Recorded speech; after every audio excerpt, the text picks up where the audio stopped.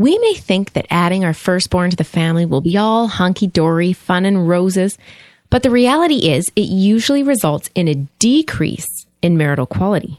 Navigating the relationship issues that transpire following the birth of a child can be tough.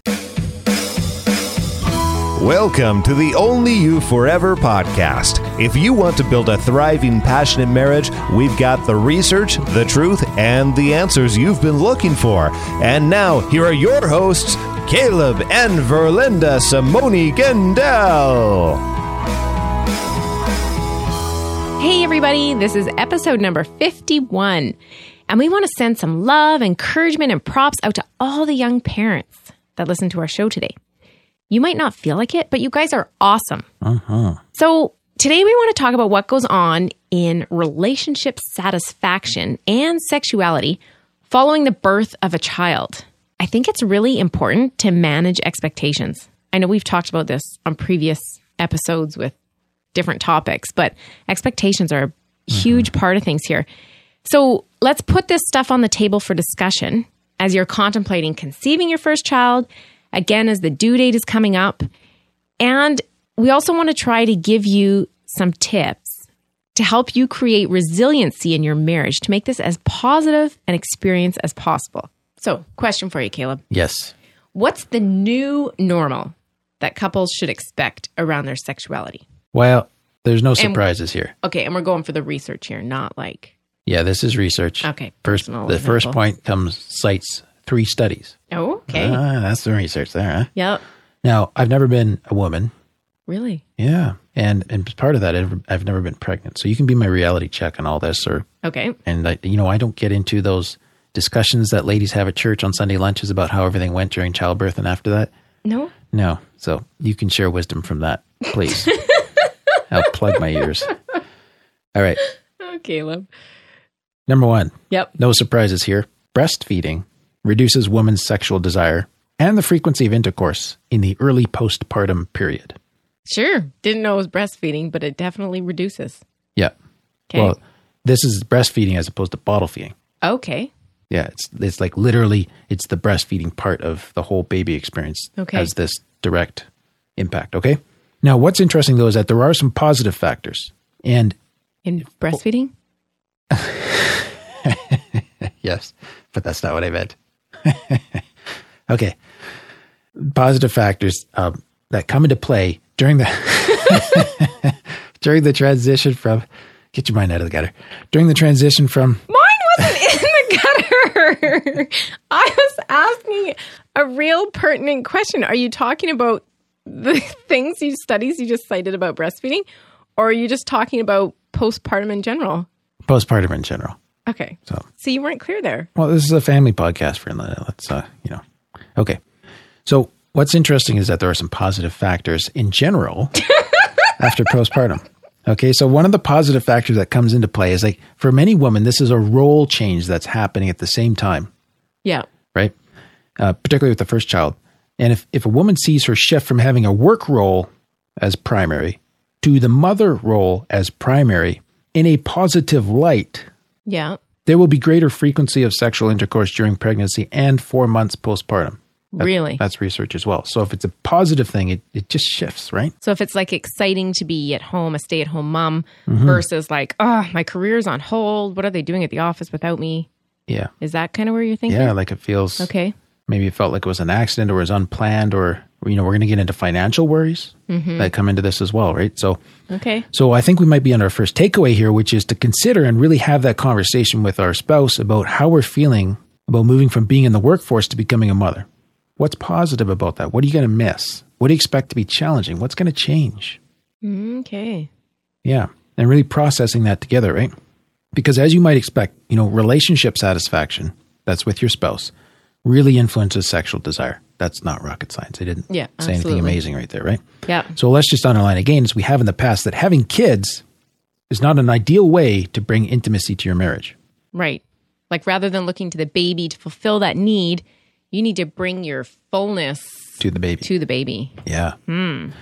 So it's really good to have, if possible, and this doesn't work out for everybody, but to have those first years of marriage focused on building a robust relationship. Like that word robust. That's beautiful. Thank you. And from that, out of that healthy place, bringing children into the family unit. So I want to be very cautious around having a baby to kind of save the marriage. Right. Yeah. Or bring us closer together, right? We talked, hang on though, because we talked about materialism and marriage and how if you put your financial career ahead of having kids, that decreases your marital satisfaction. Yeah. So we're not saying here build years and years and equity and wealth and whatever for your kid. You're just about the quality of your relationship. Just have a good relationship and be solid and out of that place, bear children. Yeah. Okay. Most couples, just to work on expectations now. Okay. There's a little bit of research here. The research shows they end up having sex on average 1 or 2 times per month in the first year after baby's birth. Which is probably a really big difference from before baby's birth. Yeah, where it's typically is more around 2 times a week. Slightly more if you own a BMW. No, I'm serious. I found research for that once. Okay. Yeah, they compared the frequency of sex to the car that the guy owned. And if you have a BMW. Okay. Yeah. It's too bad they didn't have something like that for minivans, but...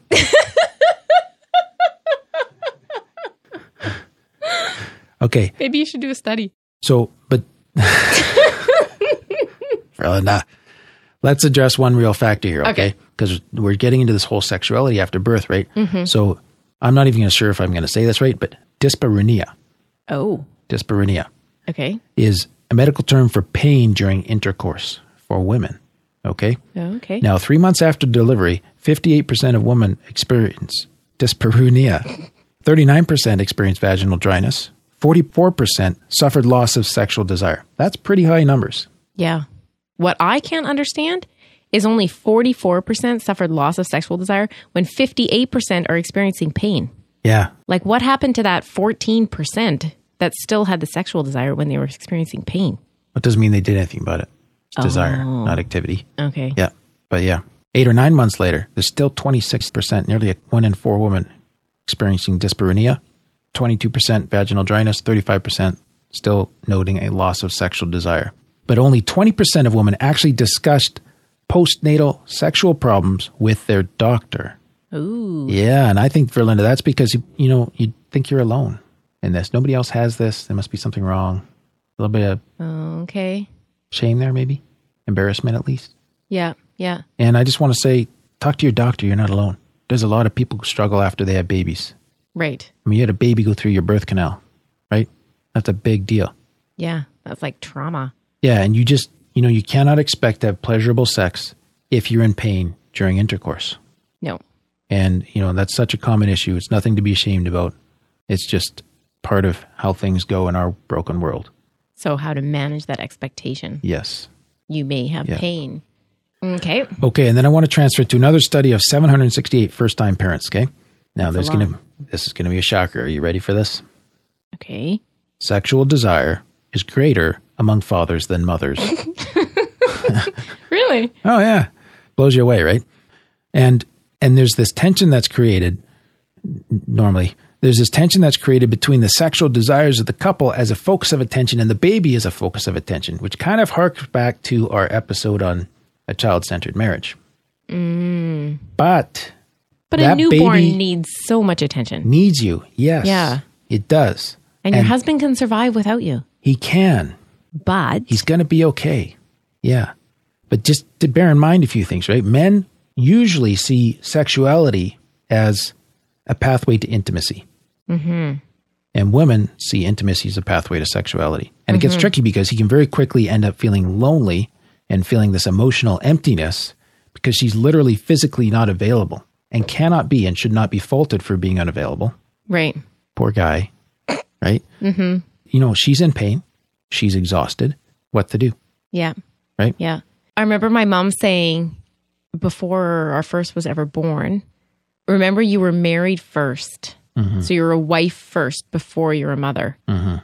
And it made total sense at the time, but even now it's making more sense because the husband can feel rejected and not feel that intimate relationship because he's not getting the physical admiration or whatever you want to call it. And so you can easily get in that vicious cycle. So that's why you need to talk about it, that it's going to be different. Yeah.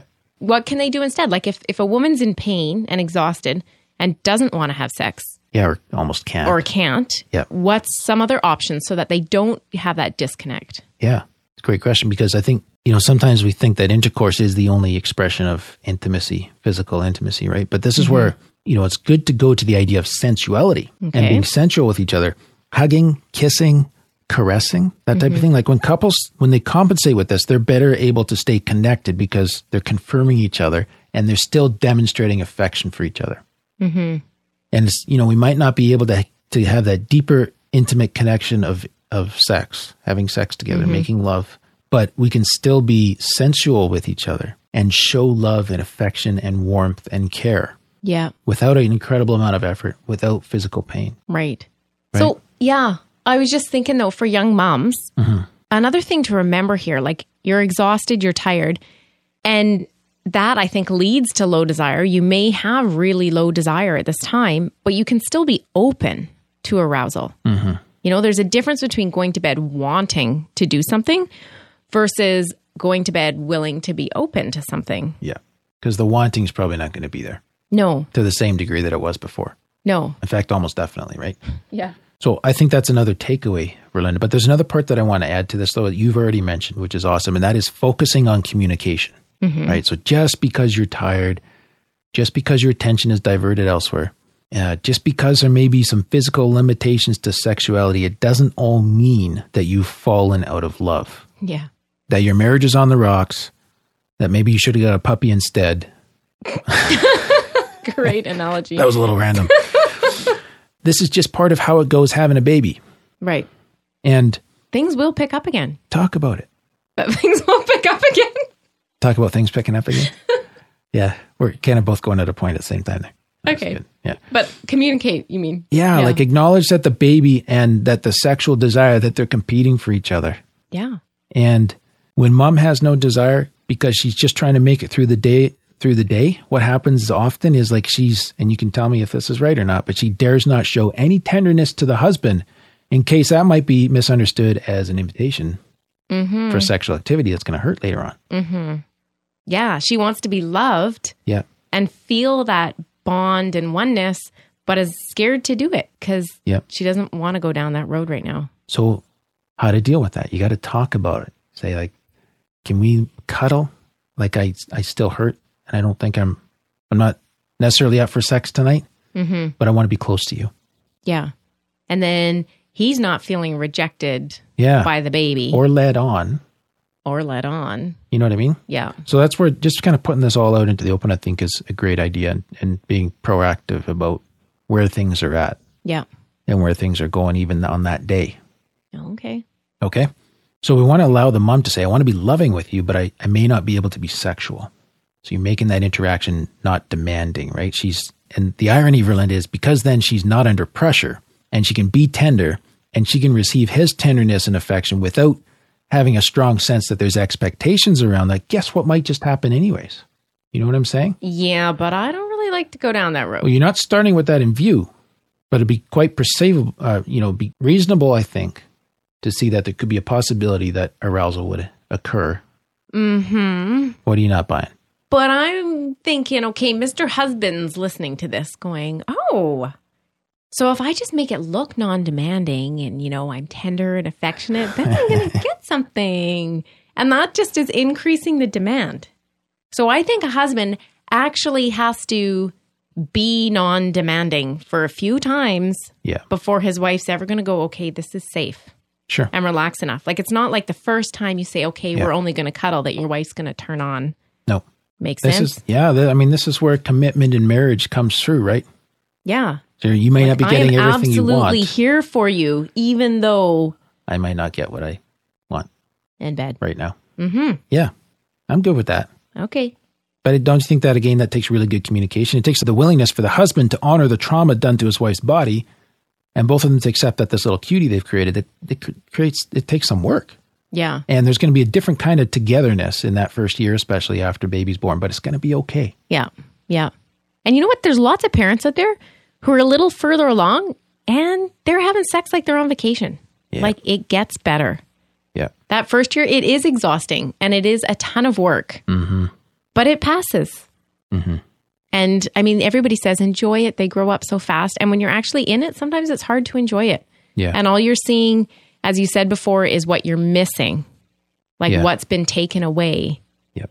But if you can focus on the positive of how things have changed, it just makes things so much better. And just to keep the long view in, like I listened to another podcast talks about sexuality in a Christian context and in marriage. Mm-hmm. And they address a much wider range of audience than what we have. And they're talking about how great sex gets when people are older, even. Mm-hmm. Like it continues to grow and develop, right? So we got to have the long view of marriage there too. Right. So that's where the commitment comes in. Stage that we're going through.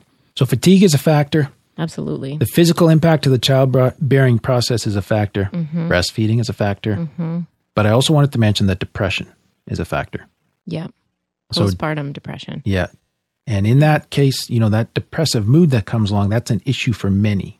Yeah. So just a couple of things to consider here for some of our listeners that are undoubtedly going through this. First of all, have compassion for yourself. Yes. And if I can talk to husbands, have compassion for your wife. Compassion is so powerful. Mm-hmm. And allow yourself the permission to feel this way. Yeah. And I think, one of the significant factors for Linda that came out of a study of over 400 women was financial worries as it relates to having a baby. And I think that's, stopping the career. We're going down to one income. Yeah. Right? If you're not pregnant yet, really think this part through so you can minimize that pressure as much as possible. And many of us, when we really need to, we can sit down and cut our family spending by up to a third. You're really, really committed to it, right? Yeah. You're not going to keep the same standard of living, but hey, you're going to choose joy or you're going to choose nice stuff. And this is something that we have control over. So if you talk about that ahead of time, if you think that through, if you make changes to reduce that financial stress, it actually has a bearing on like depression and postpartum mood. Yes. Wow. It's a significant factor. Another major factor is social support. Yeah. So just finding that, reaching out, even when you really don't feel like it. There's moms and tots programs at a lot of churches or community centers. Yeah. And do you know what? I mean, as a fellow mom here, it's when you least feel like it that you need to drag your sorry self out of bed and get dressed and get out of the house. You know what? You're not going to feel like your body looks good for those first few months. After the first, not so bad. If you've had a few, it gets worse. It takes longer. But you need that support. You need that engagement with other people in that social response and network. Yeah.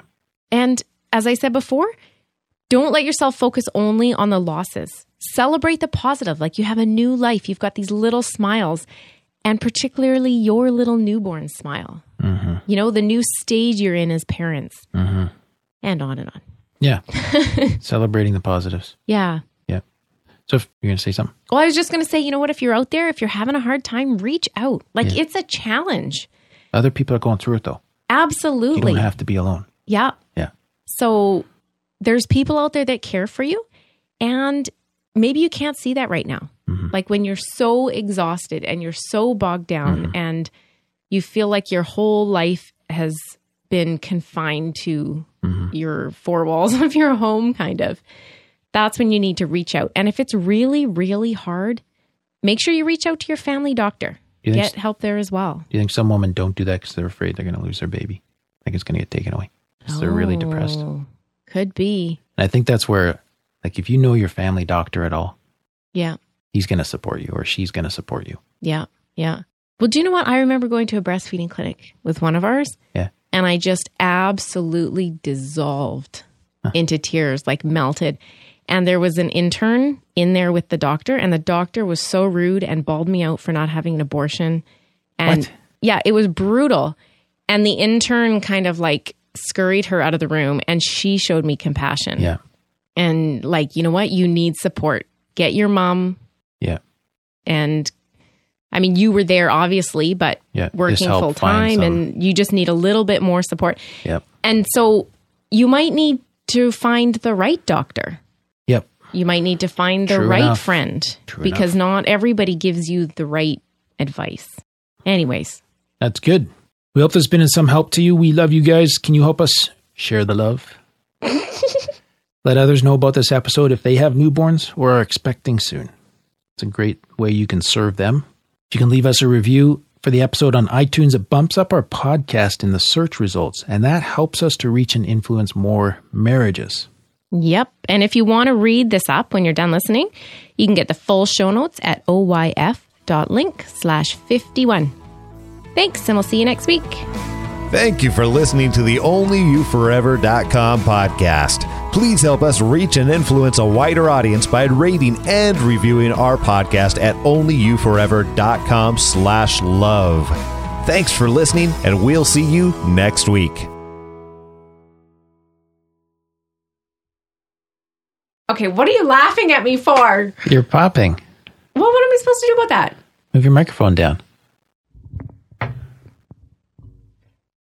Positive and experience is possible. It's in exactly the same spot for Linda, for crying out loud. Positive experience is possible.